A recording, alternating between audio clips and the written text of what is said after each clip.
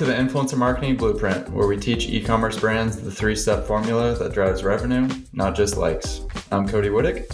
And I'm Taylor Lagasse, and we're here to guide you to influencer marketing success. Let's get started. What's up, everybody? We are back with another episode of the Influencer Marketing Blueprint. I have a guest here that I'm excited to chat about, all things influencer. And you'll notice that my co-CEO and partner is not here as well. He had apparently other more important things to do. So Sean, I don't think you ever met him. But speaking of the devil, Sean Frank, thanks for joining us. Introduce yourself to the listeners. Yeah, Sean, CEO of Ridge.com, active influencer sponsor. Happy to chop with that influencer. The next Yeti, but better. That's what you say, right? Yeah, that's very succinct. People can really understand that. I think Yeti's the best success story. We're trying to do that, but better. We'll see how that goes.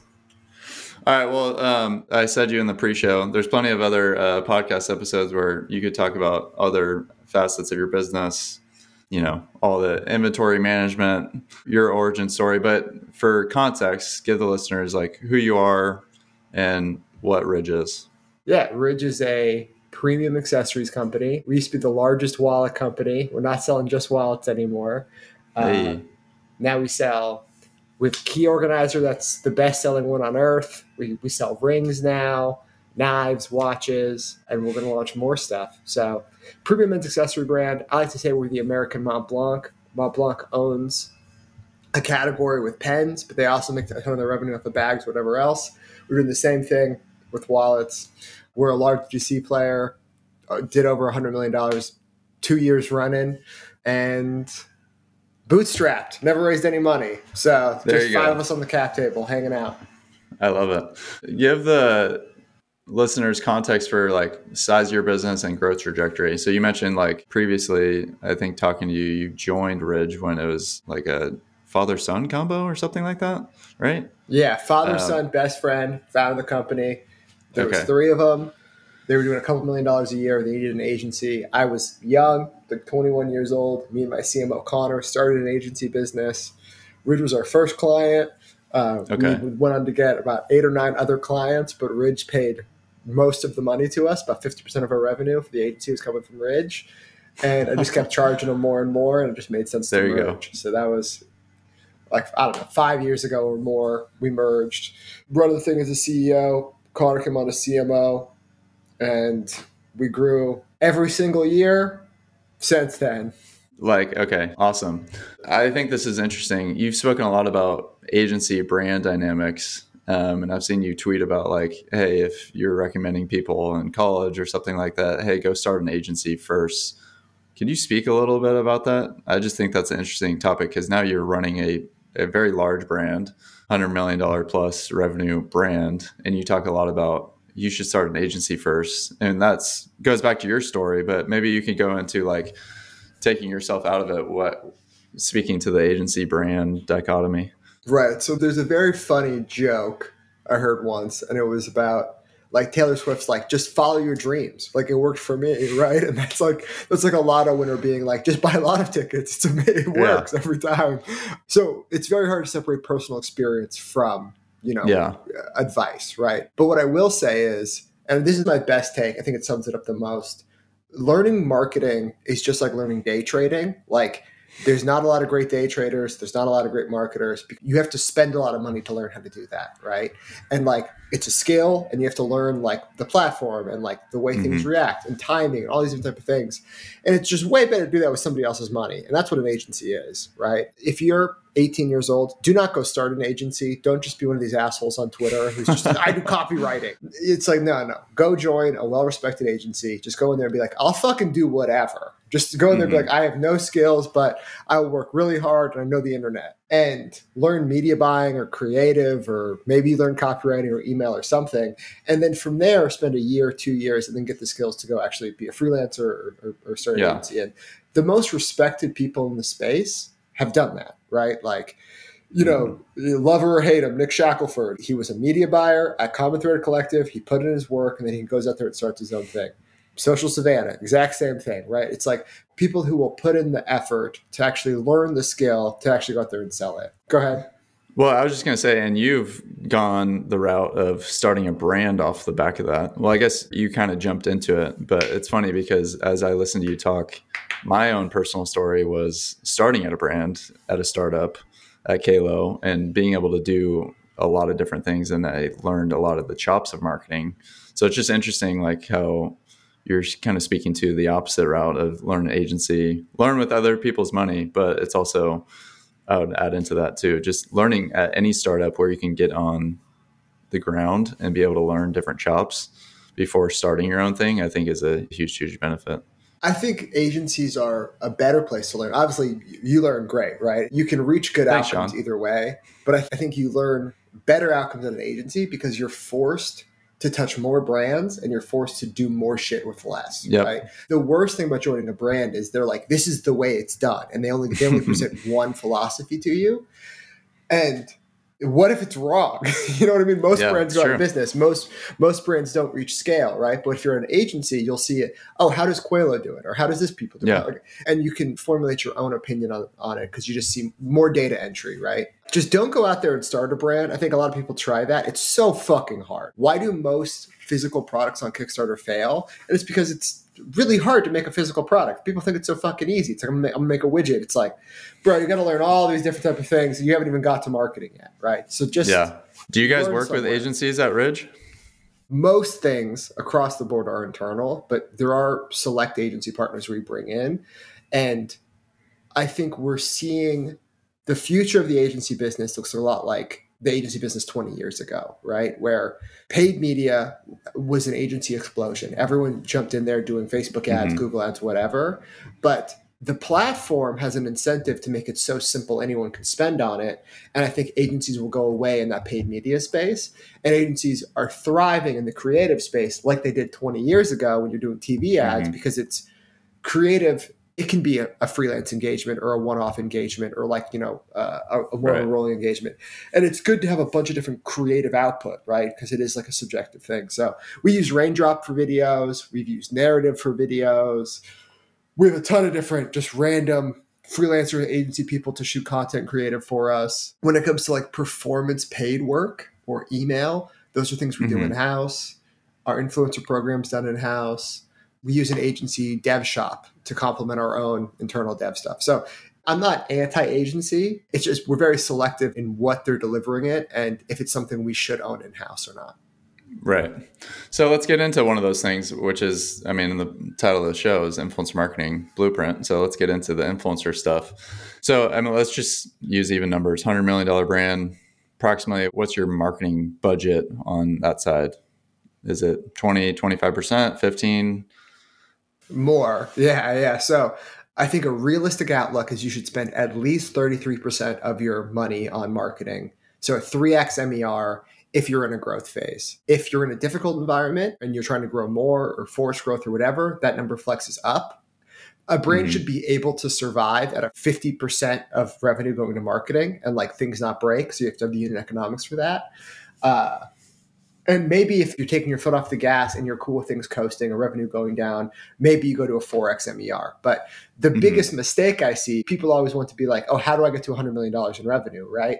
Which is more than that now. But people always ask, how do I get to $100 million in revenue? I'm like, oh, you got to spend more. I'm like, you got to spend more money. And like, they don't want to do that. It's very hard for people to understand that like your EBITDA percentage will go down, but your EBITDA dollars will go up. Like, those things are not the same, where it's like, there's a point on the curve where you maximize EBITDA dollars, right? And you just have to find that point on the curve and you have to build your business around that. Or you have to do really difficult things to your business, like lowering COGS, lowering overhead, doing shit so you can actually be flexible to scale. And nobody ever wants to like change their business. They're like, nah, what I'm doing is good. But then they still want different outcomes. So that's just for the brand owners. I try to keep everybody honest. And yeah, it's your fault. It's like, if you want to get $200 million, spend more. That's the way it works. Yeah. So if you're at 100 million and you're spending 33%, you're spending 33 million. Let's just use Ridge as a hypothetical example. That's 33 million on marketing. What percentage of that are you guys spending on influencer?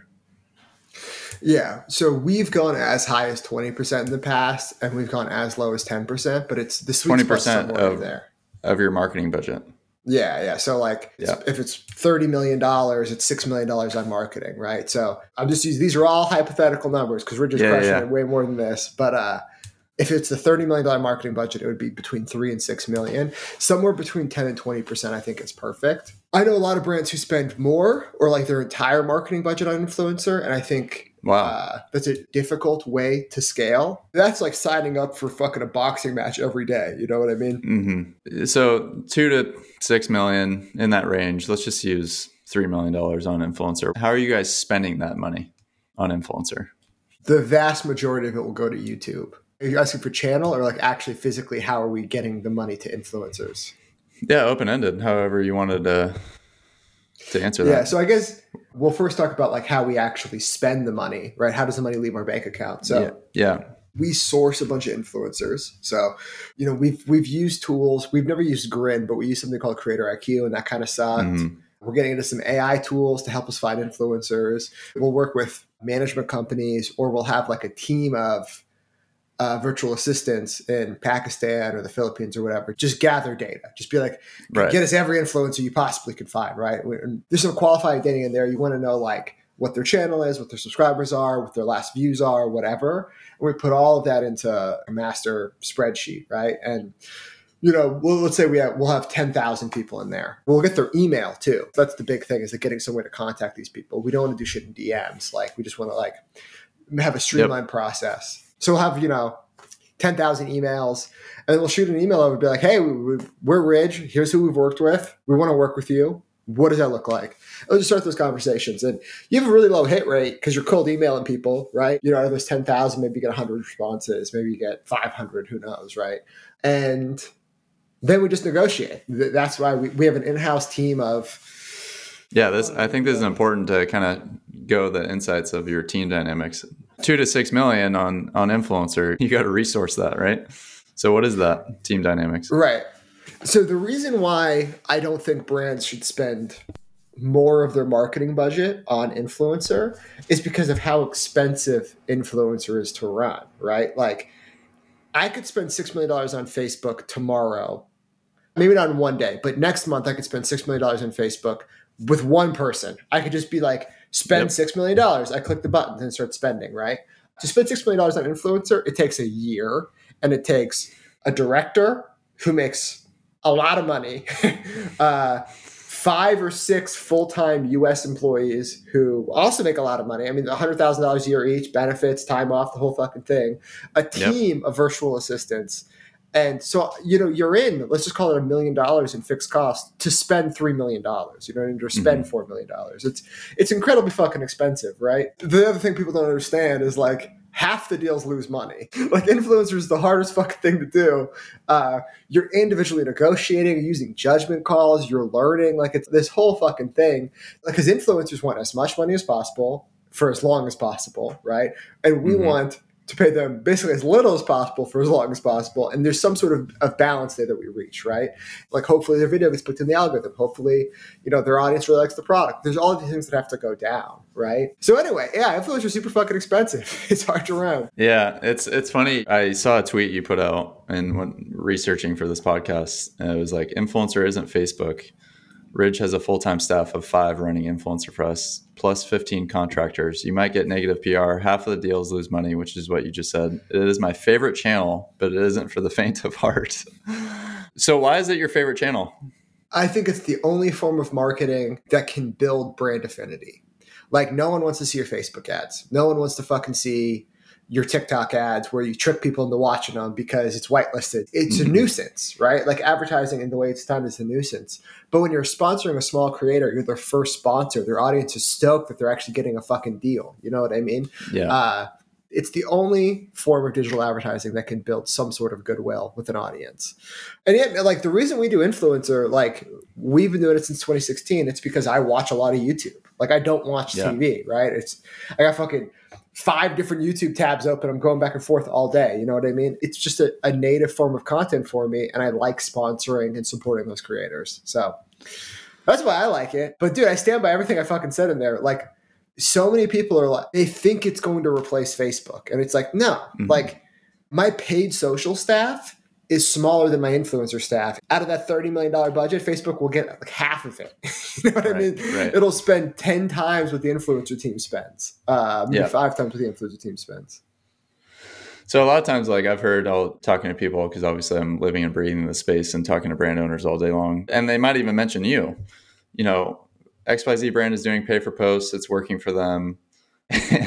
And my response to that always is that you have no idea the back end processes that go into the scale of what you just described, you know, of the amount of deals that you guys are negotiating in the back end systems of everything that you went into to achieve that. So I think it's important for people to hear exactly what you are describing, where it's like, I want to be the $100 million brand. Well, it's not paying one influencer at Kardashian to explode your brand overnight. And that's just not happening today. Like, the fact that you're spending so much, the 10,000 emails just to acquire those emails, then the negotiators that are getting 100K salary each, and then all the follow-up and all these different things. You guys aren't even putting a deal on the table on that first initial message. What does that look like? Like, there's a lot of back and forth. The other thing is like, yeah, like brands approach me. Oh, how do I do that? I want to do what you're doing. And it's like, dude, you don't have any clout. I'm not going to pick on anybody, right? But like, name any brand. It's like, we could be friends with or whatever. And it's like, oh, dude, if influencers don't know you, you're not going to get a deal done. It's like, the reason why Rich can get so many deals done is because there's an inherent trust working with us, right? We're not going to fuck them over. Yep. They're not going to get canceled for working with us. Like, we're going to pay them. Like, we have like all of this clout and reputation built up that like when I email an emerging creator, they're like, oh yeah, my favorite creator has worked with you guys for 2 years. So it's like, oh, okay, I know I'm safe to work with you guys and I can respond to these emails. I get cold emails and LinkedIn messages from creators all the time who are like, hey, can Ridge sponsor me? Right. And it's like, yeah, they're not going out to some dropshipping brand to do that because their inbox is flooded with people like, hello, sir, can I please sponsor you? It just doesn't work. Yeah. So let's get into the differences in our methodologies. And so context for everybody listening too is like Sean and I have had several conversations on influence marketing differences, maybe in execution of it. So we've had a lot of healthy back and forth on the differences on our methodology. So for people that have listened to this, know that I'm a big proponent and we're a big proponent of seeding, product seeding, no request, just get the product into their hands, let the cream rise to the top. Sean is doing a bunch of pay for posts. Pick seeding apart. Yeah, I'll just tee you up in that way. You said yourself, getting a post from the Kardashians won't change your brand meaningfully overnight. Super fucking true. It just like the inundation of social content. And like, if you go on Instagram, like there's ads and then there's like all of these sponsored posts and everything. And it feels like that makes up 70% of the viewing experience on Instagram. It's like oversaturated to the point that it's sickening is what it feels like, right? So just throwing more noise into that just doesn't seem to do anything, right? The other thing, we have an expensive overhead cost. So just spending that time and energy just to do pay for posts with no guarantee of anything would just be futile for us, right? You mean just doing seeding, like without a guarantee of a post? Oh yeah, sorry. Without a guarantee of a post, if we're just seeding stuff or whatever, I'm going to spend $300,000 a year in salaries to whatever just to have people hopefully get stuff posted up, right? And just send out all this free product. I think it's something we're going to experiment with, but I think demographic and platform specific, right? When you're doing pay for posts, I'm going to guess Instagram gets 80% of the attention, TikTok gets the other 20% of the attention, and it's really hard to get anything on YouTube, right? You mentioned seeding, right? Yeah. You keep saying pay for posts, but... Oh, sorry, man. You're guessing 80% Instagram, 20% TikTok. There's nothing on YouTube. Like when you're sending out free product and expecting, 30% post rates from those platforms. That's why. Yeah. So and you're right. We don't do anything on YouTube because of that reason. And we could talk about that specifically. So Instagram and TikTok are easier to post. Exactly. So like, to summarize, I'm going to stop saying seeding. I'm going to stop saying pay for post. I'm going to say whatever you guys do, whatever Cody and his team are doing, it's super focused on platforms that we essentially ignore, right? Our method on Instagram, we've done our method on TikTok, but the real driver of us is YouTube, right? It's 30-second integrated posts, part of the content with a link, and it's all trackable, right? That you can spend ad dollars behind. We can basically build a formula and like, okay, what's the audience, like what's the type of content. Yeah, we think we know what will get us a return there, right? And we could do negotiations from a place of just knowledge, being able to be like, hey, look, here's other people we sponsored, here's how much we paid them, here's what the sales look like. We just have like a big database now doing that. And when we've gone to TikTok and tried to do the same thing, it's just more challenging, right? Because views are so all over the place. Click attribution sucks. And I think Instagram is the lowest tier place to get posts, the lowest tier place to get Instagram stories. So it's just we value it so much less. And the other thing is everyone thinks influencer and Instagram go hand in hand. So like we'll get Instagram story rates that are just insane. You know what I mean? Like the $50 CPMs or whatever, which I'm like, oh, I mean, PewDiePie's cheaper. You know what I mean? I can get a video on PewDiePie's channel seen by millions of people where he's talking about how much he loves the product, and it's cheaper than working with a mid-tier female Instagram celebrity. The other thing we just benefit from is I think Instagram's true 50-50 gender breakdowns. Our products, like majority of our customers are men. YouTube's just a more male-focused platform. And because of the type of content, it kind of auto-selects into male-focused. Like we know if we work with a car channel like Donut Media, it's 90% male watch rates, right? Where like it's very hard to get that on any sort of Instagram account, that dramatic of a split. So yeah. To summarize my argument about why we don't do your method more, I think part of it's just platform, and then part of it is just like our resources are better spent on a more ROI focused channel. I think I've told you this before too, is like if I have the resources of what you guys have put in place, then I'm doing more pay for post. Not as much, but if I'm going to do it, I'm going to do it on YouTube.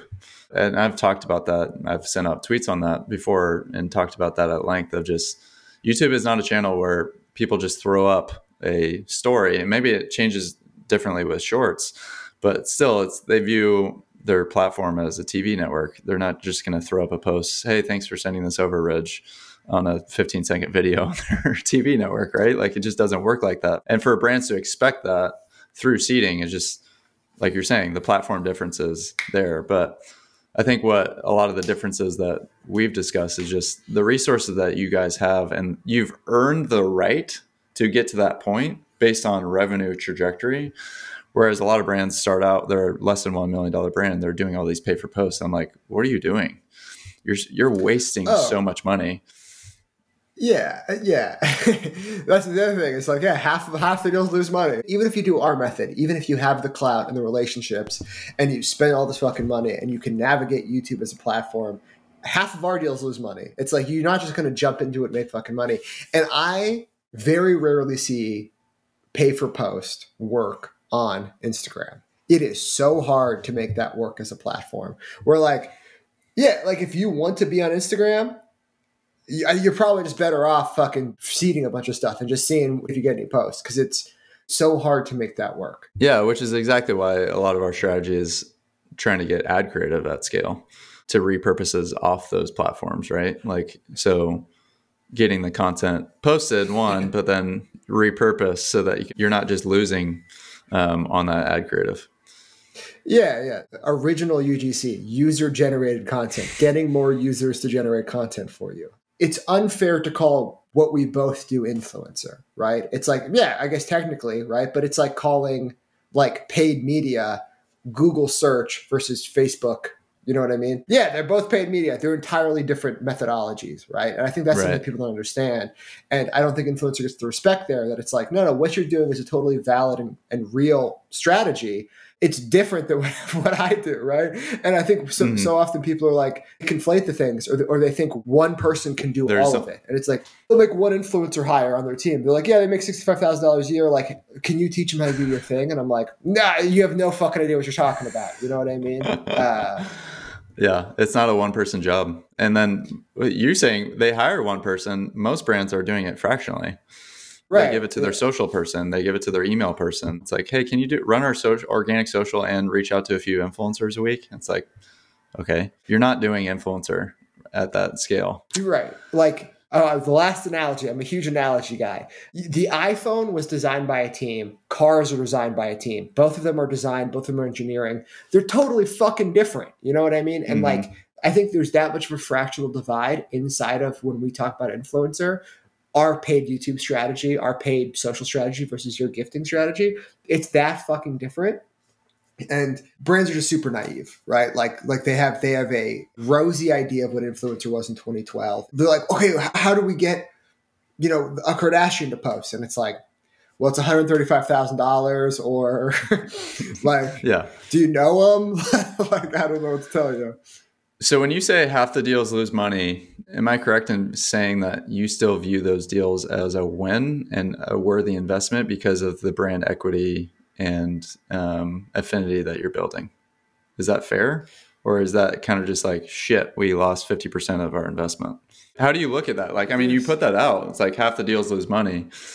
How do you sit with that? The idea is that the half that make money will make enough money to offset the half that lose money. It's not like, okay, I have 2 posts. They both cost $100. One gets $1.1 back. One gets 0. Now, it doesn't really work like that, right? Like one might get 1.1. The other one might get 0.9. It's still losing money, but it blends out to be, even or whatever. And the other thing is like our internal goal, like our mission statement for our partnership program is to be everyone's first sponsor. So like we want everyone to have a good experience where they work with us, where we explain how sponsorship should work, teach them how to get paid, like get them on a payment system, like walk them through that whole thing, right? So we want to be everybody's first sponsor.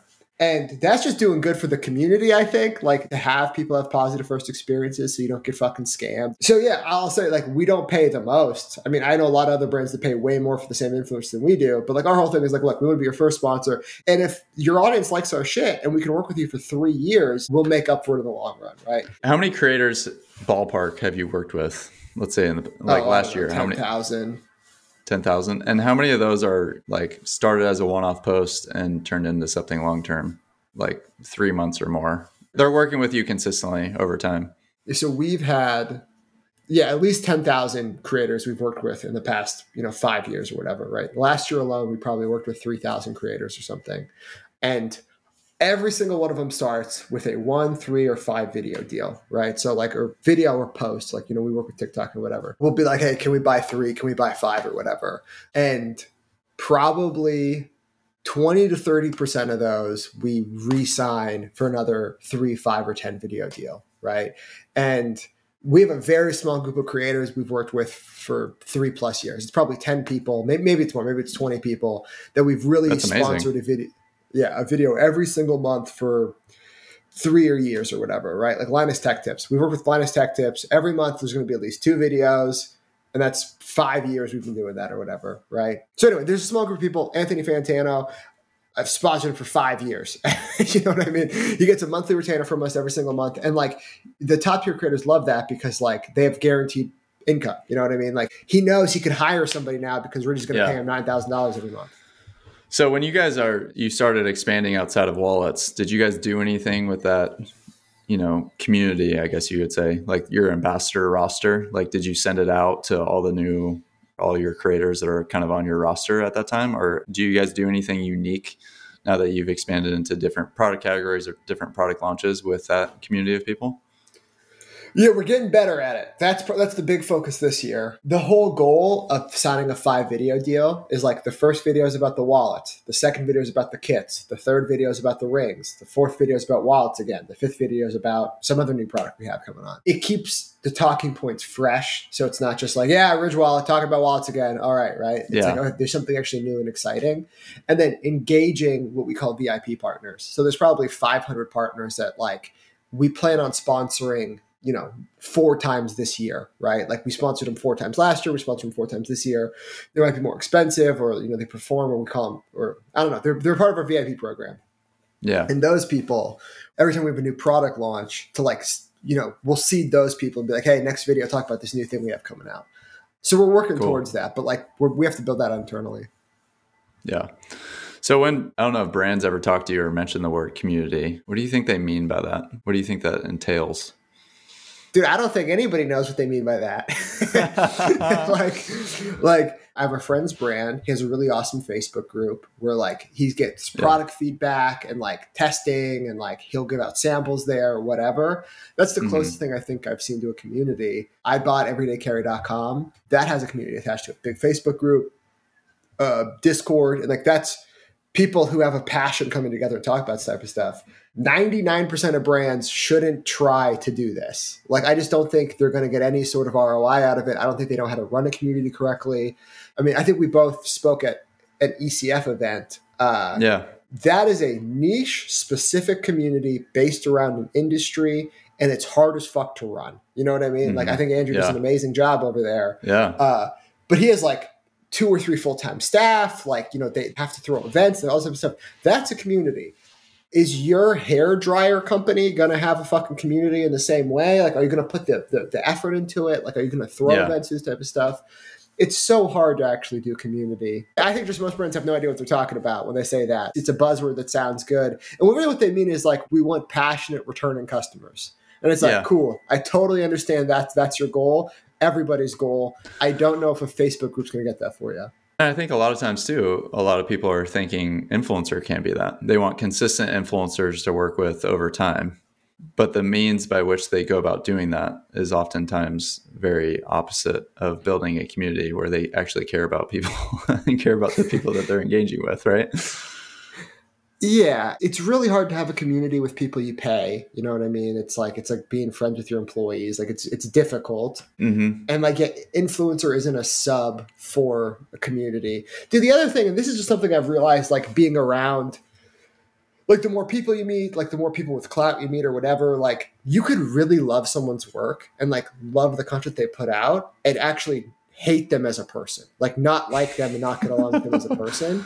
And somebody who you despise their work could actually be your best friend. It's like the creative output somebody puts out and who they are as a person, they're not the same thing. They're totally separate. You know what I mean? People might want to work with a creator that they idolize and like love their content and love what they're putting out. And then like want to build a friendship and like maybe like, you know, get them on their team and like all this type of stuff. And then realize they're not a personality match. Like, oh, like we don't actually like each other. Like that's where I think people fuck up the most when trying to work with creators.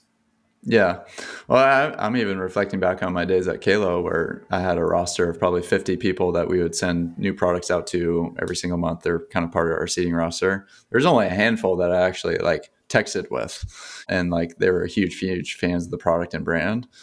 But the reality is even that, I mean, I think we did a great job of creating community, but that was just me just trying to invest in deeper ways, you know, trying to think about their birthdays or anniversaries or all these different things. And our product was a marriage and family brand. So it was a little bit easier in that side of things. But yeah, community gets thrown around. I want to bring this up as well, because we're in this world, a lot of times in like direct response world, you know, I talk to brand owners and they want $2 back for every $1 that they spend. With influencer, though, I think that's very, very difficult. But what would you say to that when it comes to like, I mean, you've already mentioned some of these things, but to people that are wanting to get started in influencer and they're very concerned about ROI, what would be your response to that? Yeah, it's just not the channel for you. It's not as metric and science focused. Like, I mean, I'm just trying to be fucking honest with these people. They're like, well, what's the ROAS of your influencer campaigns? I'm like, man, like it's way more holistic. You know what I mean? Like every month, like 400,000 people search Ridge Wallet, right? Like they type it in and they search it. And our customer surveys, where do people hear about us the most for the first time? It's influencers, right? So it's like, it has huge lasting effects. And that's just like an aggregate because videos live forever and people are watching them, or posting them or sharing them or whatever. So you guys got to commit because you like to do it. You know what I mean? And like, look, me and my CMO have fights about this where I'm like, nah, it's not like, he's like, you know, we should really spend less on influencer because this other channel's doing better. I'm like, nah, I like influencer. We're going to spend money there. And that's just like a gut feeling. If I can tie it to the community thing for a second, it's very hard to be ROI focused and community focused. Are you going to kick a member out of your community because their career starts going down or that their videos start tanking or their audience doesn't like your shit? The few creators you texted with, are you going to break up with them if their posts stop doing well? Like, think about what it means to be community. Think about what it means to be, you know, creator facing. Well, it's also not taking into consideration like the long tail effect and the organic flywheel of word of mouth that happens. Like that is not trackable. Whoever invents that tool is going to be a billionaire, gajillionaire. But to be able to track word of mouth, that's what people are trying to speak to. But it's like the hundreds of thousands of creators that are out there and the tens of thousands that you've worked with over the past 5 years. Like the amount of people that have actually seen that video maybe didn't buy directly using that discount code, but went on Amazon, searched you or Googled you, and then ended up buying, like, you don't get credit for that, or that influencer doesn't get credit for that, but that's still happening. Like, and the fact that that's not being acknowledged that that's happening is just naive. So that's also the power of it. And if I could take what you just said and magnify it. So word of mouth, yes, it's true for the audience, right? Like people watching, consuming content. It's also true inside of the creator community. Dude, Diplo posts our wallet probably every single month and just like talks about how he likes it. Never sponsored Diplo. We sponsored Diplo's friends, and then Diplo got a wallet somehow and talks about how much he loves it, right? So it's like this word of mouth flywheel. It's not just audience facing, not just sales facing. It's also community facing. That's when I say cloud and reputation. Like Totally. Joe Rogan talks about us. Never fucking sponsored Joe Rogan. I sponsored everyone around Joe Rogan, and somehow he got a wallet and he loves it, right? So that's funny you mentioned him, because that actually happened with one of our brands. He ended up buying the thing because he was following an influencer that we seeded product to. Yeah, and it's very hard to tie all those connections together. Like you said, like it's, it starts getting the ether of how people react. But the other thing is, everybody's human, everybody shops, everyone likes shit. People talk about things that they love. So one of my last few questions here is, have you considered working with like macro talent or celebrity type talent? It would be like a big face. I call them flag bearers. Like they would stick the flag in the ground and say, hey, I represent Ridge.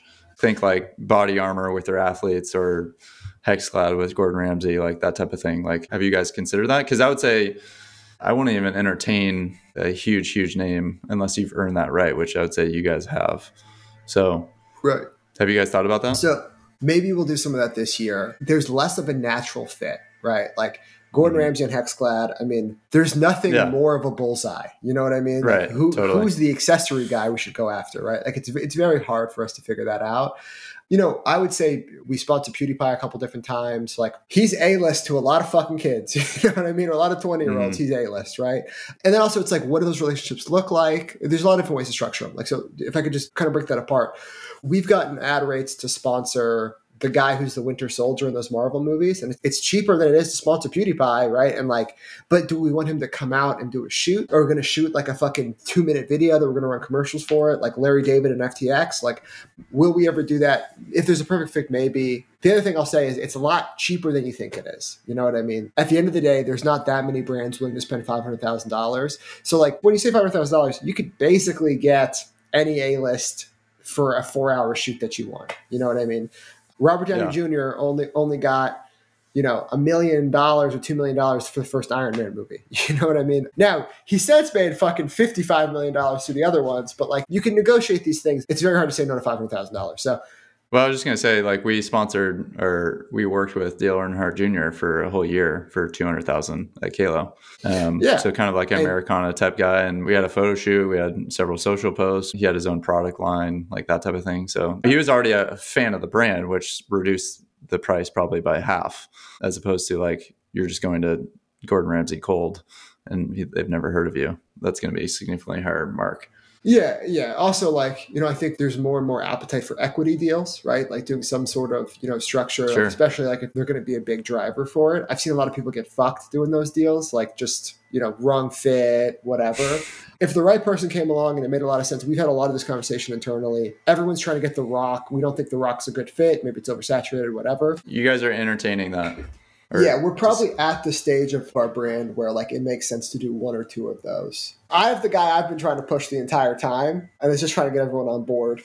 There you go. All right. The mystery man. So last question, advice for brands starting out with influencer marketing today. This is difficult. Let's just say $10 million brand, $5 to $10 million range.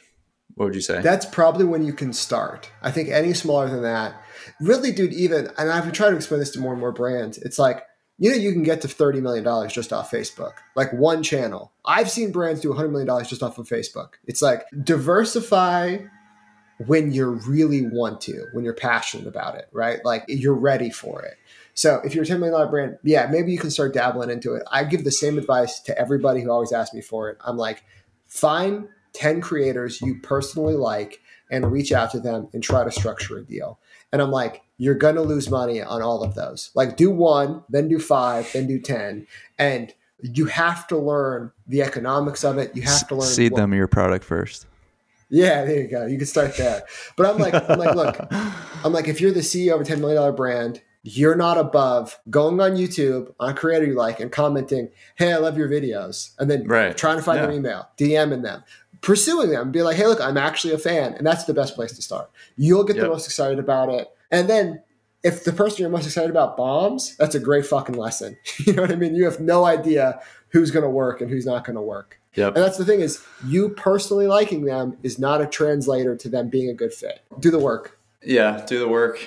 I love that. It's a running theme throughout this episode. It's the most human channel by far, in a way. It is not a Facebook or a Klaviyo dashboard or account. You can't just click a few buttons and make things work, but it's very human, whether it be human resources or it's also you're dealing with human beings at the end of the day in terms of negotiation, getting the product, identifying them, all these different things, all the ins and outs of influencer.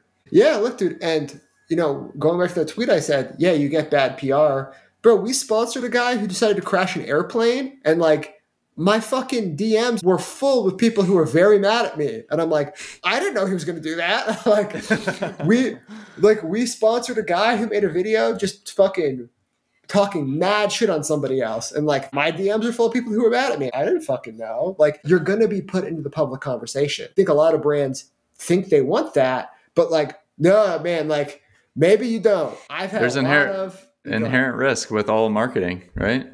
There's always risk. Yeah, more so with influencer marketing. So anyway, it's when you said it's the most human form of marketing, 100%. Because at the end of every email, there's somebody who has to accept it. You have to work with them. They're putting their own personal stamp on it. You have to just be willing to roll with the punches. And most people aren't. Literally, if brands listen to this, 90% of them cannot do what we do because they'll freak out the first time they get a mean email. Awesome, man. Well, fascinating episode. I loved going back and forth discussing influencer, especially for a tier of brand that you guys are and everybody's wanting to get to. I think that's what 100% of founders listening to this would say. And if they're going to follow your influencer blueprint, there's many steps to getting to that point and all the resources that you have involved. But yeah, you've done an amazing job building Ridge. Where can people find you? You have an awesome Twitter that's sarcastic and also puts out good content. So where can people find you? I'm an influencer myself. I got my Twitter. I got a Substack where I just talk about whatever, all unsponsored. I'm rich enough where I don't need sponsors. So there you go. So don't reach out to Sean Frank to ask to sponsor him if he's one of your 10 favorite creators. That'd be super funny, man. If somebody tried to that would be. Yeah. All right. Well, Sean, thank you so much for the time. Appreciate it. Joe, man. Talk to you later. All right. That's all for today. If you'd like some help developing your influencer marketing campaign, go ahead and DM us on Twitter. Links are in the description. Or you can head to kinship.co to learn more, and you can book a call there. That's KYNSHIP.co. At kinship.co, you also find tools, templates, and resources, all designed to help you grow an influencer campaign that drives visibility and sales, not just likes. Thanks for tuning in, as always, and we'll see you next week.